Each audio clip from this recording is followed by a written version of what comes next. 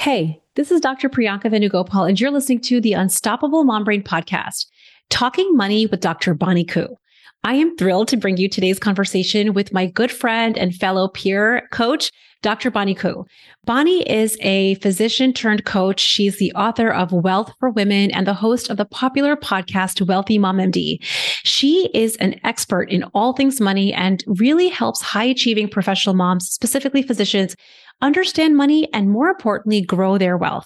I think that today's conversation is going to help you really challenge some of the thoughts that maybe you've had about having money, earning money, and spending money. I know in my experience personally and in my work with high achieving professionals, women have a lot of thoughts about money. And I think that sometimes it feels very uncomfortable to talk about money. We feel uncomfortable in discussing money and talking about what we're spending on, particularly because of a lot of the beliefs we have grown up with. And we get to explore all of that today. This conversation is going to be so good for you if you are interested in understanding how to create more money now and really start obliterating some of the old thoughts you've had. I cannot wait for you to enjoy today's conversation. If you want to reach your ideal weight and create lightness for your body, you need to have simplicity, joy, and strategic decisions infused into your life.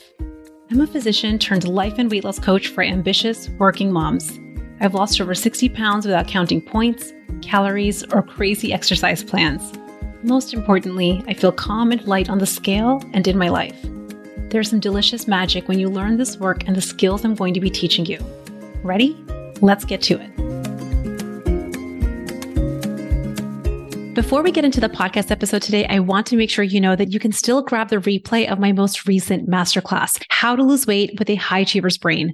In this masterclass, you learn the 3 most common obstacles that high achievers have in hitting their goal today. I find that high achievers love making plans, and listen, plans are important, but unless you understand the 3 biggest obstacles that high achievers face, you're going to keep creating the same results. So do not wait to grab this masterclass. You can still get it at theunstoppablemombrain.com/training. Okay, let's get into today's episode with Dr. Bonnie Khoo. Hello, hello. Welcome to the podcast, Bonnie. I am so excited to have you. And I have a list, like it's a mile long, of all of the questions that I want to ask you. I'm going to have you introduce yourself in just a minute, but me and Bonnie have been talking offline for quite a while.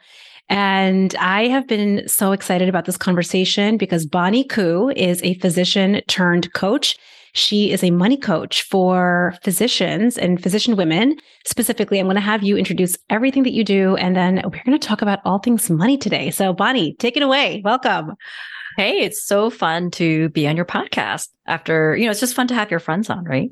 Absolutely. Yeah. So tell us a little bit about you, because I feel like somebody listening to this might be like, how do you go from being a physician to being a money coach? Because I feel like there's quite a stretch. I know I felt like I didn't know much about money, even like going through medical school and residency and stuff. I feel like I had to learn after the fact. So tell us a little bit about your journey, and then we're going to get into it. Okay. Yeah, I'll give you the short version, but I was not planning to do this, as I'm sure you were not planning to become a coach as well. Yeah. I think that's everyone's path. They weren't planning on it, and et cetera.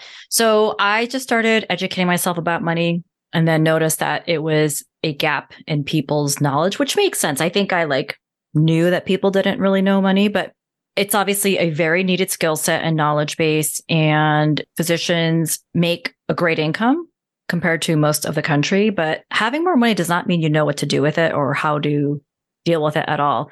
And I think also a lot of physicians are maybe a little embarrassed that they don't know about money. We're so used to being the experts and kind of like a know-it-all.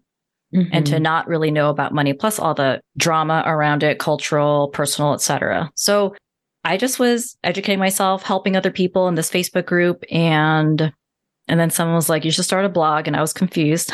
And you start a blog?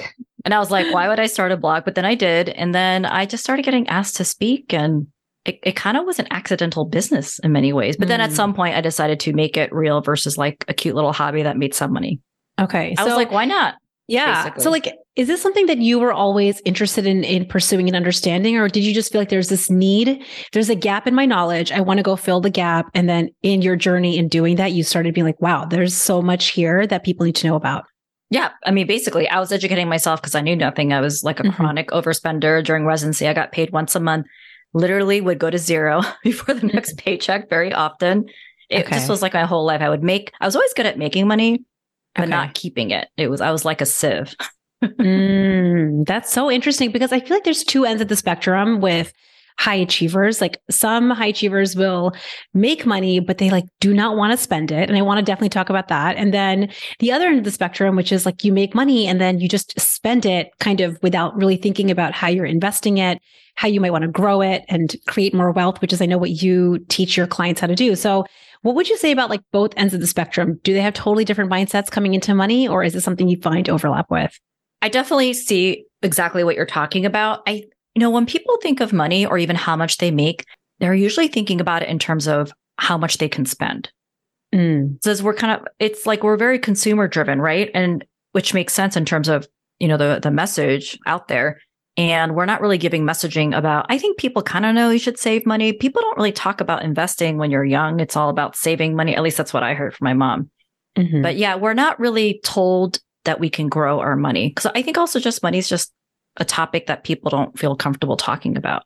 And talking about growing your money, like that's definitely not conversations people don't really have, right? Yeah. Actually, that's actually what I want to start out with is definitely we're going to get to growing your money and creating more wealth and how you do that. But before we do that, can we just talk about why is it so uncomfortable to talk about money, having money, earning money? I feel like there's something uncomfortable about it. And whenever we are uncomfortable about it, I think it kind of blocks us from educating ourselves really on it for sure deeply. So like, what do you think it is about, especially women? I don't see this happening as much with men, but especially with women. Why do you think that there's such a discomfort, and how can people start kind of overcoming that? Yeah. So I think of it as, I was going to say three things. I'm just like making this up in terms of how many things, but there's like the overall societal narrative. Now we both live in the United States, but I'm sure it's similar in other countries about don't talk about money. If you have a religious upbringing, that's also part of it. Money is greedy. The pursuit of money is evil. Like all the things that we hear, debt is bad. So there's like that societal narrative, and then could be a cultural overtone as well. And then, like, as you said, it is totally different for women. And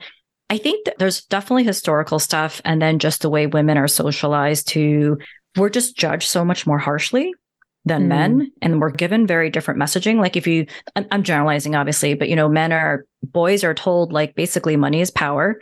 And there's also pressure on men, right? Because in terms of, if we're talking about just like regular heterosexual dating with a man and a woman, like there's a lot of pressure on the man to make money, to be an attractive mate.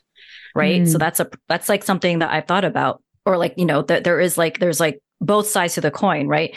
But I feel like women are kind of taught to save money. And there's actually been some sort of study or literature showing that the articles specifically for women have different topics. It's all about being frugal and, don't shop and spend so much money. Like, I think in general, the overall theme with women is that like we need to be reined in, and not just with money. It's like everything. We need to be reined in. We need to like be careful.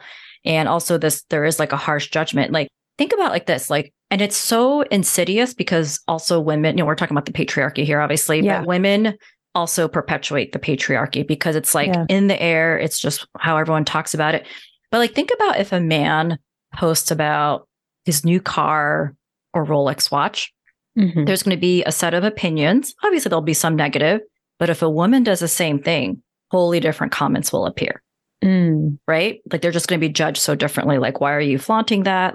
Whereas for a man, it's almost like a status symbol.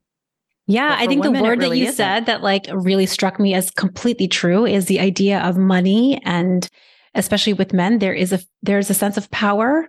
Whereas with women, I think that there's a sense of indulgence. And there's something very shameful. I think that that's the word that's coming to my mind. Like the idea of having money or spending money is indulgent, particularly if you're spending on something that you deem as not morally valuable. Like if you're spending on a bag, if you're spending on clothes, if you're spending on something that you deem as quote unquote frivolous, it seems indulgent rather than powerful. And I agree with you. I think that women have unfortunately bought into the narrative, and which is why we perpetuate it. So what would you say to someone that can see the difference? They're like, maybe even just listening to this conversation, they're like, true. Like, how come it's powerful for men and indulgent for women? How do you think that they start to unpack that a little bit if they don't want to feel that way anymore about money? Yeah. I just wanted to give a quick example that came to my mind as we were having this conversation. Like, I'm sure everyone who's listening has had some experience where a girl's talking about, oh, I'm shopaholic, I'm spending too much money on a bag. Like, you'll literally never hear a man say that. Never. Right. So I think Nope. that is just something, because we all talk about that. Right. And just like women will often talk about they want to lose weight. Like, I don't think men talk about that either. Right? But the idea of spending on that, I mean, just to continue that example, the idea of spending on that, what I have found with women is like women will need to prove to themselves that they are worth spending on the bag or on coaching or on weight loss, or like you fill in the blank with what it is that women want to spend on, and they feel this need to prove to themselves that it's so worth it. Whereas, I mean, I'm just going to use my husband as an example. He doesn't think 10 times before he makes a significant investment, whether it's in himself or whether he's doing something for the family or for our home. He just like thinks about it once. Maybe he mentions it to me, not always. And he just moves forward. He doesn't think like 10 times about it. Whereas I know for me, at least prior to coaching, I used to not only think about it, I would research it. Then I would like think about it for like a month. Should I do it? Let me weigh the pros and cons. Then I'll take it to the next level. Let me run it by my husband, see what he thinks about it. And if he thinks it's a good idea, then, now all of a sudden I can borrow his belief that it's a good idea. So like, what are we doing about this? What are we doing about this? Because I feel like that is holding so many women back from investing in the things that they want to invest in, to spend. I mean, I know this conversation is going all over the place, but I feel like this is such an important topic. Yeah. So what are your thoughts on that? Well, I think a large part of it is how women we don't prioritize ourselves. We're really bad at that. And especially there's even more so as a mom, like we're the caretakers. We take care of everyone else first. And maybe if there's something left over, we'll spend on ourselves. But if you just think about like the parents listening, like most of us wouldn't hesitate to spend something on our children. No. But we will overthink and hesitate to spend something on ourselves.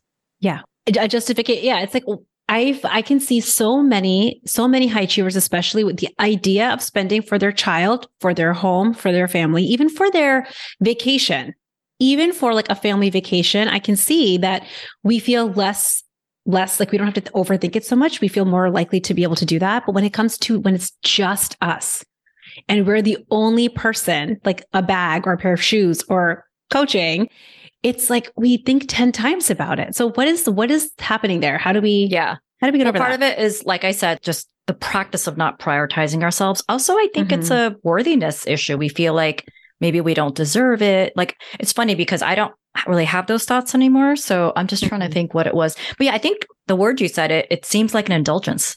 Yeah.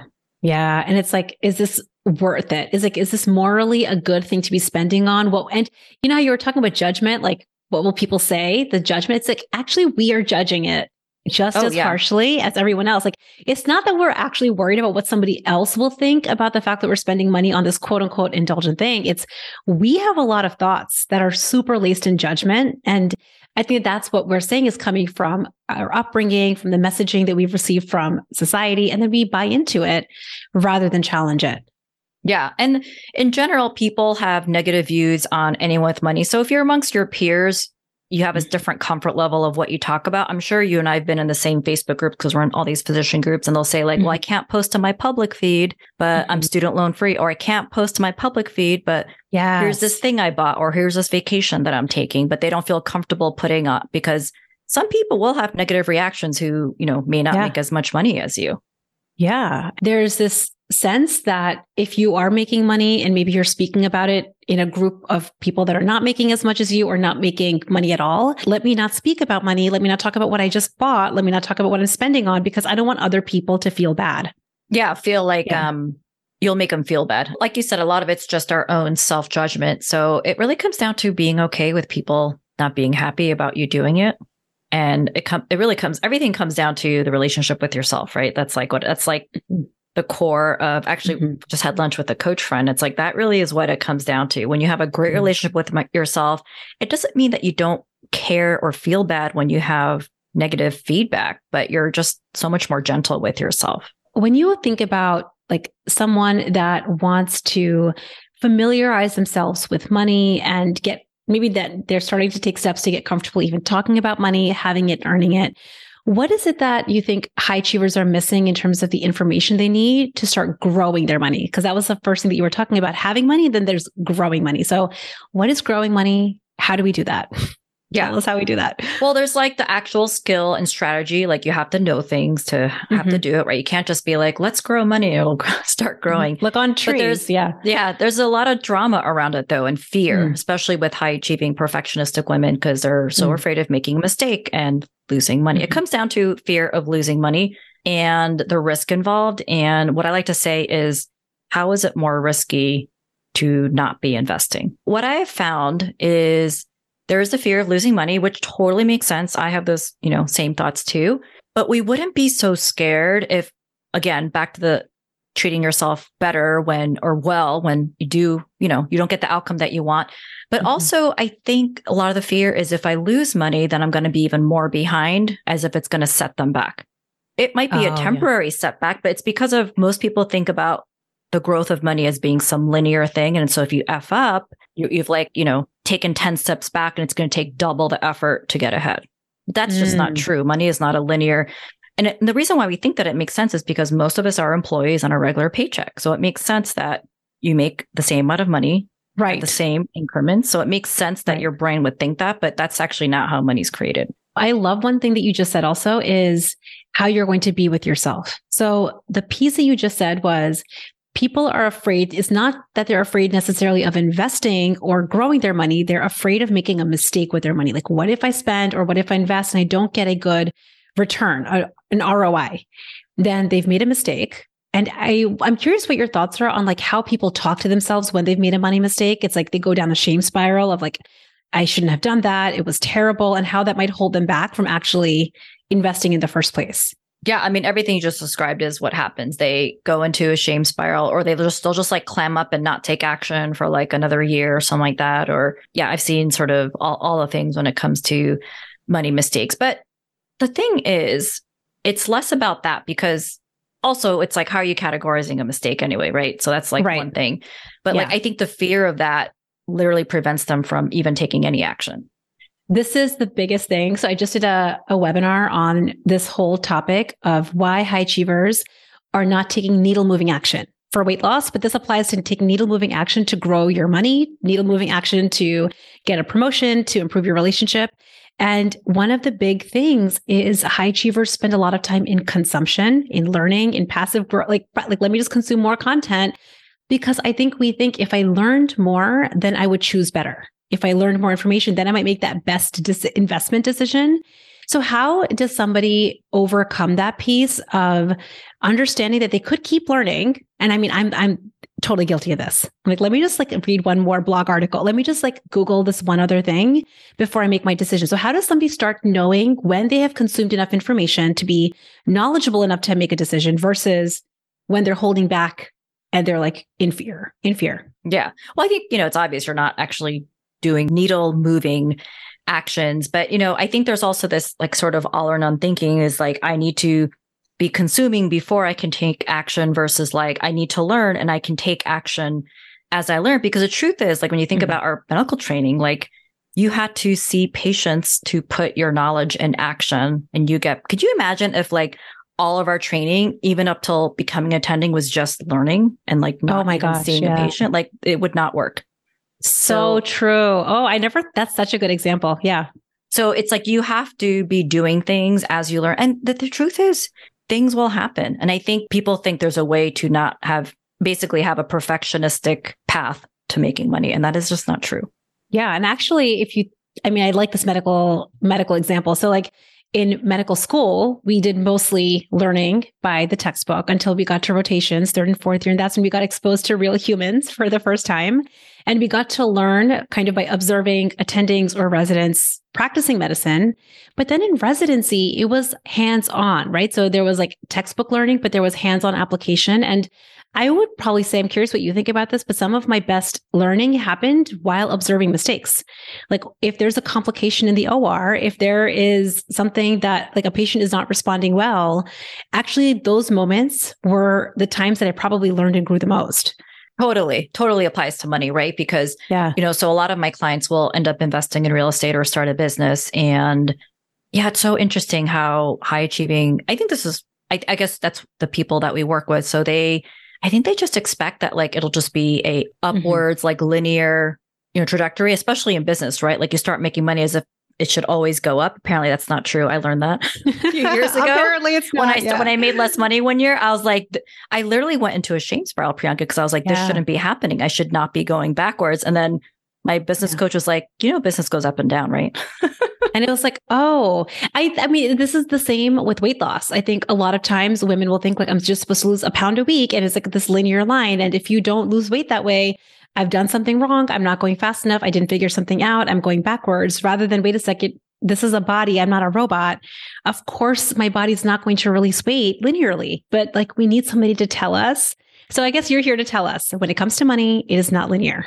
Yeah. And also just thinking about why money feels scarier, because if you think about it, money is needed for survival. Yeah. And the level of fear that people fear, and I felt it too, so I can relate. It almost feels like you're going to become homeless, like that magnitude, even though like if you separate yourself, you can see that it's not necessarily true, but that's where your brain is going. There's a fear about losing money because I think kind of the sense I'm getting is that money is associated with security and safety and the ability to have a roof over our heads and have a certain lifestyle that maybe we're used to. And the idea of that going away feels very threatening. So it's not surprising we have this very primitive response of like fight, flight. We have to really protect money to protect our security. So I think that kind of lends itself really well to that question of how do we then define a mistake? How do we define if we are getting an ROI on what we wanted to get versus like really fearing, oh man, this is like was a huge mistake. Money's going out. I'm not getting an ROI, and navigating that mistake moving forward. I think with all mistakes, no matter what the area, it just comes down to what you do with that. Yeah. Either you learn from it or it just puts you in fear mode and you never look at it again and don't learn from it. Yeah. And I think actually not learning from your mistake is the most expensive thing you will ever do. A lot of times, because whenever I talk about clients or potential clients that are interested in working with me about weight loss, I ask them the question, what would it be worth to you to solve this problem and hit your dream ideal weight and have it feel like it's lasting forever? What is that worth for you? And 100% of the time, there's not even a dollar number that people can assign to that because it's priceless. It's priceless. The idea that I can live in my ideal weight body and feel calm and ease is priceless. So the ROI is priceless. And yet there's a fear around, what if I mess up? What if I don't do it right? What if I don't get that ROI? And I think that what we're talking about is the only way you wouldn't get the ROI is if you stopped understanding and growing from mistakes. That is why it is so expensive. And so many people do that. So like, I kind of want to shed light. Listen, you will not get an ROI if you hide from mistakes. Like, I'm just going to put it all out there. If you quit, if you hide, if you stop learning how to grow from your mistakes, it is absolutely going to be a super expensive investment. What if I make a mistake? It's what are you going to do when you do? How are you going to treat yourself? Because that, like I said, it just comes back to the relationship with yourself. And also maybe a fear that they're not going to be able to figure it out. And it's going to be this like irrevocable mistake that they can't recover from, right? Which we know is not true. So a lot of it's gently reminding people, you've literally always figured things out 100% of the time. Absolutely. I think that comes from high achievers having a fixed mindset around the all or nothing. Yesterday's best was my best. And so if that was my best, then it's not betterable because it was my best. I think that's the whole, I know I've done this too with business, with medical school, with training, with weight loss as well. So many times I'm like, I tried my best and I failed. And so I must not be able to figure this out. Rather than what we're talking about is your best is always betterable, but you have to decide you're never going to quit. Yes. I think that's really the important thing is that you're not going to quit, because it's like, what's the alternative is you're not going to grow your money. You're never going to have the life that you want. And if you want something to change, you have to do something different. And it sounds obviously so logical, but I'm sure you see this with potential clients or even current clients. Like, it would be great if I could wake up tomorrow and be a billionaire. Mm-hmm. Actually, I probably should work with you, Priyanka, because I wake up and I'm like, why am I not at my goal weight? It's like, well, duh, because I haven't done anything. Yes. And this is like, I love it. This is such a good example. It's true of money and it's true of hitting your dream ideal weight. It's if you want something to change, absolutely, you have to change something. I think that's the other piece. It's like, oh, but there's a hopefulness. It's like we're hoping and wishing that maybe it'll happen on its own. And that's delusional. I'm saying that with so much love. I'm saying that with so much love to anyone listening when it comes to weight loss, when it comes to growing your money. If you want a new result this year, if you want a new result 1 month from now or 6 months from now, you have to take new action. Like there's no way around it. It doesn't mean it has to be too hard. It doesn't mean that it has to like flip your life upside down, but you do have to take new action. And I mean, this is like kind of my like, I don't know, siren call to all of you that want something new. You have to do something different. Stop wishing and just like start doing. So I'm like curious, what are your thoughts on that when it comes to money? Oh, totally. They have to do something different. And also it's going to take some effort. Work and effort. Yeah. And like, our brains are lazy. They don't want to do anything new. In many ways, it's like, well, everything's fine. Would I want more money? Sure. And then you hear things like, well, especially with my clientele, well, I'm this specialty. Usually it's family medicine or pediatrician. So I can't make more than X, or give me the pediatrician budget for this travel type trip, right? They like literally box themselves into a certain amount of income. And a lot of people just have relegated themselves like, this is the way it's going to be for the rest of my life. And I chose this specialty to help people. So I really shouldn't want more money anyway. Some version of that. So I hear this too. It's like, I only have 10 or 20 pounds to lose. It's not that bad. Like, it's not that bad. I'm okay. And listen, I love that you feel that. What I'm always more interested in is, of course, you can keep that. But if you have a desire for something more, what's in the way of you going out and making that your new reality? Well, failing. What do you think it is for you? Yeah. So what is it for you? Failing. You were just saying like, failing, and what else? Well, it's not just failing like you're going to feel bad about yourself. It's like, but what will other people think? And also, if you think about money, I mean, I guess weight's the same thing, but like it's visible to some degree. So for example, if someone's living in a nice house and all of a sudden they're moving into a smaller house, I guess like, well, who would really know? I guess their friends and family, but like, it's not like the world at large is going to know that unless you're a public figure like you and me, I guess. Right. But there's also like, what are other people going to think? But that's really based on what do I think? Like I used to feel embarrassed for people to see, where I used to live, for example, because it was quote unquote small. I mean, I was in New York City, so everyone had small apartments, but I still feel that way to some degree. Like this fear of what will they think when they see like where I live? Because we still live it's a luxury high-rise building and I love it. And actually very recently, Priyanka, I was like, but I like living here. And I think just even coming to terms with that, or just telling the truth to myself, no, I love living here. And yes, some people might be like, why doesn't she live in a huge house? Like, sure. But it's like, it doesn't matter what they think. It matters what I think. That kind of speaks to this piece of owning your desire. Yes. Owning your desire. So I could say right now at, my current weight, I'm okay right now. And then just own that. Nobody says you have to get to a certain size. Who cares about normal BMI? And I'm saying this as a physician. Okay. Like we're not in the business of telling you the number on the scale that is best for you. You know yourself best. You know yourself best with how much money you want to have, with what size body you feel the most comfortable living in. I think what we're talking about is own your desire. So if I feel perfectly content at this weight, then own it. And like, let it go. Like, you don't have to lose any weight. But if you're like, you know what? I had somebody say this to me on a consult call recently. I would just love to drop 15 pounds.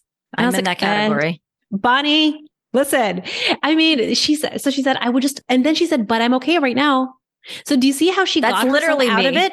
Yes. Okay. So why are you doing that? Listen, can we just talk about this for a second? We're going to do a consult right now. we're just going to coach you on this right now. So hold on. There's this desire. She said, if you could see her eyes lit up, she's like, oh my gosh, the idea of losing 15 pounds, I just would feel so happy, but I'm just okay right now. Do you see what she did? So she got super excited at the idea of 15 pounds. Her eyes lit up. Her whole energy was like buzzing with this desire. And then what does she do to herself? This is something women do all the time. She cooled herself off. She dampened her own desire. Why do you just said you do it? Well, so with why money, do you do that? I think it's with money too. I think, I think it's the owning your desire. I just love that phrase that I'm totally going to steal it for my clients now. Let's do it. Yeah, obviously my clients work with me because they have the desire for more money. But that's obviously what it is. But then they get quote unquote realistic. That's how it shows up for money. I don't know if that's what people think. Your clients think I don't think it's a realistic thing. I think that there's two pieces happening. One is the idea of having that much desire or like a joy and excitement feels kind of scary. Being at my dream ideal weight. I mean, let me tell you, this was something that I thought about for decades when I was at my heaviest. I was like, the idea of being at my ideal weight felt like too good to be true because I had spent so long living heavier than I wanted. And so there was a part of me that felt it's so weird. You think you want your dream ideal weight, but there's something almost a little scary about like having it. So there's that piece. Like, wow, that's too good to be true. And I think women are not used to having that good feeling. It feels scary. The second piece is the fear of disappointment. So if I want it and I put it out there and I'm saying it out loud, like saying it out loud for the universe to hear, and if I don't get it, then the possibility of disappointment feels so great. So what we do is we just kind of like slow our own roll down. Don't let ourselves get disappointed to start. And we just basically live in a perpetual disappointment because you're not at your dream. I mean, these are just my thoughts. You tell me what you think. Well, I think there's another layer to money is like, we feel like we shouldn't desire more money. The desire to want more money is seen as immoral, like morally wrong. And you should be grateful for what you have type of mentality. I mean, I see that with weight loss too, especially when it's 15 or 20 pounds. I see so many women that feel like it's indulgent. That's where that word came from. It's like, I mean, I'm fine right now. I technically don't have to lose the weight. I mean, there's a lot of that. I'm okay right now, so I don't have to. And there's something that seems either frivolous or indulgent about the idea of investing time, investing bandwidth, investing energy, and absolutely investing money in solving the problem. Because it's like, I mean, there are other people that are suffering with real problems, quote unquote, real problems. People in the world have way, way worse problems than me. And so who am I to like spend money, time, energy, or bandwidth on solving 15 pounds? Like how ridiculous is that? And so do you hear the judgment, how much it's dripping? And all we're doing is we are snatching our desires right out of our hands. This is unrelated, but I was talking to someone who had 50 to 100 pounds to lose. And I'm perpetually wanting to lose 10 or 15 pounds. And she kind of was saying, oh, it's so much easier to lose 10 or 15 pounds than what I have to. And I just was like, I actually think it's harder in many ways because of I'm fine. And it's fine. So I think the way that I describe it is it can be true both ways. The idea that somebody has a lot of weight to lose, they assume it's harder because they have so far to go. They have 50 or 100 pounds to go. They feel like their quote unquote finish line is so far away. So in their mind, their thoughts are, I have so far to go. It's going to take me so much longer. I have so much more work to do. The finish line is farther. So in their mind, that's why they're saying it's going to be harder for me. The person that has 10 pounds to lose is closer to the finish line, number of pounds wise, but they might have to make different tweaks to the way that they eat, to how much they eat, to how they eat. Like they might have to make more, it's almost like more fine-tuned tweaks. And that might be more work. So you can see how like either way, whichever camp you're in, you can make the argument that this is harder. The person has a lot of weight to lose is like, oh, the finish line's farther. The person that has less weight to lose is like, I have to tweak more. I have to get more specific. So they both are right. Yeah. Basically, what I'm hearing is one isn't necessarily harder or easier than the other. Absolutely not. I mean, this is why, like, even with the Unstoppable group, I coach clients that you could have 5 pounds to lose or more than 50, and the process applies to both. And we tweak it and we customize it for your unique body. But the process, imagine, I mean, this, the process of really changing your brain and understanding how to treat yourself is the same for both, which is, I think, the best news. Yeah. Just taking a little bit of a pivot, when you think about investing, when it's just investing on you, wanting to grow your money or invest in just yourself, what are your thoughts? How would you share kind of your perspective on investing in something that does not have a tangible ROI, like a money return? So like investing in coaching, for example. What are your thoughts on that? Yeah. To me, investing in your mind is the key to making more money. Your mind is your biggest income producing asset. The limit of your ability to make money is like the limitation of how you're thinking about it, right? Because if you have thoughts like, I can't make more money, then you're not going to make more money. This idea of investing in coaching, which is effectively investing in your brain, is how you up the quality of your thinking, your problem solving, your solutions, you're still creating your solutions, and especially probably learning from the mistakes that you are absolutely going to make happens more when you improve the quality of your thinking. And it happens so much faster. Like I really think about coaching as like it accelerates whatever you're going to do. Of course, you could figure it out on your own. I just think it compresses a timeline significantly. So growing your money is the same thing as investing your money. And actually, I heard this from a friend of mine, and I just love the way he described it beautifully. He said, investing is taking today's cash flow to create tomorrow's cash flow. That's literally what investing is. The traditional mindset around investing is to invest in the stock market, in your 401k, max out all the things, so that you can have money in 30 years. So tomorrow's money is just very delayed. It works. You just have to be okay with waiting decades. And I think If you think about that just old mindset of retirement, you get a job, you work at the same job for decades, which is what people used to do when they work for a quote unquote corporation, and then they take care of you with a pension. We all know that that's kind of all going away. The onus is now really on the person to prepare for retirement.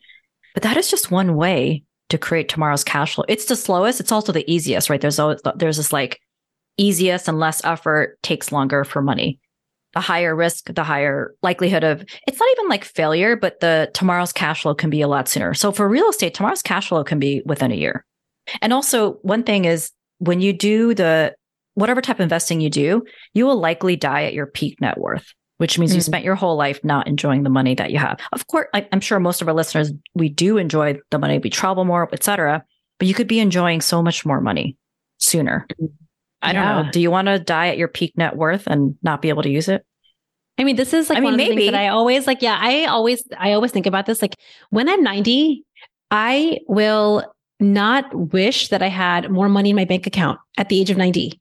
I will wish that I spent more time in the body that I wanted to spend my life in.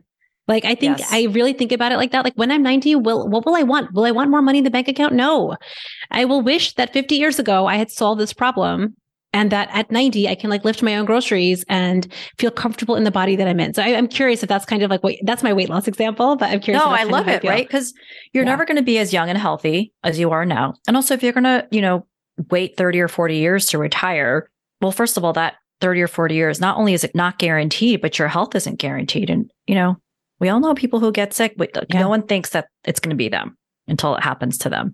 So I think it's like this balance of enjoying your money and growing it. So it's not either or. It's kind of taking us back out of the all or nothing. So we're not ignoring the long arc. We're not ignoring our like long-term future, but we're trying to bring it back to balancing. What about today? Like, what about our desires today? And like, start taking action to create that now instead of waiting and wishing and hoping that it happens on its own. It's not going to happen on its own. Like, bring back the balance. I think the important thing is to do something and then to do something after that. Yeah. One thing at a time. Like, because my clients are often overwhelmed with all the money things they have to, it's like they decide, okay, I'm going to work on it. And then they're like, holy crap, there's so much stuff out there. I'm like, just one thing at a time. Okay. So like, if you just think about, just to wrap up, there are so many resources out there. If somebody wants to take one step so that they're not overwhelmed, what would be the first step that someone takes to educate themselves and then start taking actual needle moving action? What's their first step? Well, they could obviously work with me. Yep, absolutely. Or I think it's just do some education. So obviously, I wrote a book. There's some practical stuff. It's more about getting your mind straight and like, allowing yourself to have the desire to have more money. But I don't think it really matters what they do, Priyanka. I think it just matters that they do something. In fact, when I was really struggling with what type of real estate to start with, do I do passive? Do I do active and inactive? Do I do short-term, long-term? And I remember it was Peter Kim. He was like, I think I was like, oh, should I do this type? I think it was like a turnkey type of investing. And I was like, oh, he's going to give me an opinion. I'm pretty sure he's going to say, don't do it. But he was like, you know what? I like it because it means you're doing something. You're doing something. That's the answer. So it's like, I think the takeaway is start doing something that is fulfilling your desire today. Stop waiting. Stop consuming, stop waiting, start taking action today. Bonnie, thank you so much for coming on the podcast. Guys, Bonnie is the author of Wealth for Women, which is her book. Make sure you go get it. And the host of the very popular podcast, Wealthy Mom MD. Go and listen. She has all kinds of amazing strategies and tips for you that will blow your mind. Bonnie, tell us where else we can find you and how people can reach out to you. So everything is Wealthy Mom MD. That's my Instagram handle. That's my website. And as you said, it's my podcast as well. So pretty easy. I love it, Bonnie. Thank you so much for coming on. Thank you for having me. Bye. Bonnie and I had so much fun filming this conversation because I think this is such an important topic for high achieving professional women. I don't know about all of you, but for me especially, I know that growing up and particularly into my early adulthood, talking about money just was not really a thing that I did. So I hope today's conversation sparked something in you, maybe created a shift in how you want to think about money and how you want to talk about money, having it, making it, earning it, and spending it. I know that high achieving professional women are working so hard.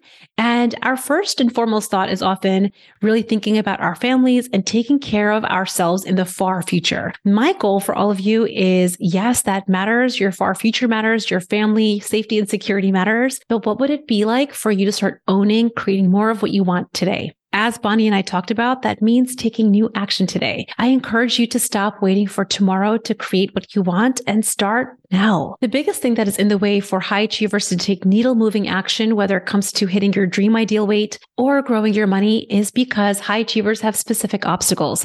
I discuss all of this in my most recent masterclass. Make sure you go grab it while it's available. theunstoppablemombrain.com/training. And you will learn exactly why you might hold yourself back from taking needle moving action and exactly how to solve it. I cannot wait to meet you in your email inbox, and I will see you next week. Bye. Thanks for listening to the Unstoppable Mom Brain podcast. It's been an honor spending this time with you and your brilliant brain. If you want more resources or information from the show, head on over to theunstoppablemombrain.com.